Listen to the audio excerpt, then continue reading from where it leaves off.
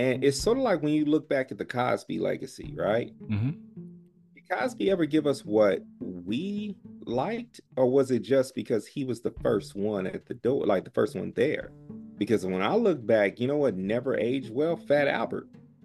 Like, Fat to me, That's fair. like, I understand the educational value and everything. I understand the nostalgic value, but it's still very hard to get past the tropiness of all of those characters hanging out in the junkyard. It, this was one particular man's vision and view on how he truly sees his people. And he has a history of talking down on his people and viewing himself as this educated savior to some extent because he had a more palatable form of comedy to the masses, but that did not make him good for us.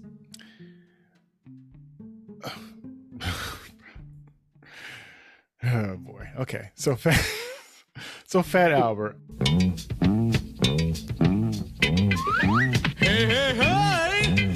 It's Fat Albert! I think, and I don't want to get into this really, but I think that it's a such thing as the difference between presentation and content, presentation and what something contains. So something could look a certain way on the outside, but if the movements and what's being said is where the truth and the power is, then sometimes the outside is going to be a little compromised sometimes. Kids in a junkyard that might show a better sense of community and looking out for each other and understanding and working out problems and things like that.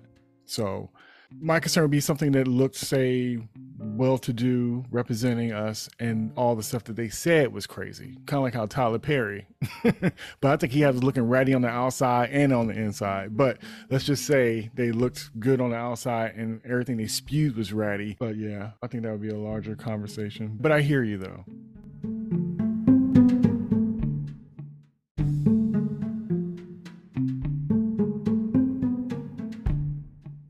Hey, we're going to stop this conversation here, but we're going to hit you back with another one soon.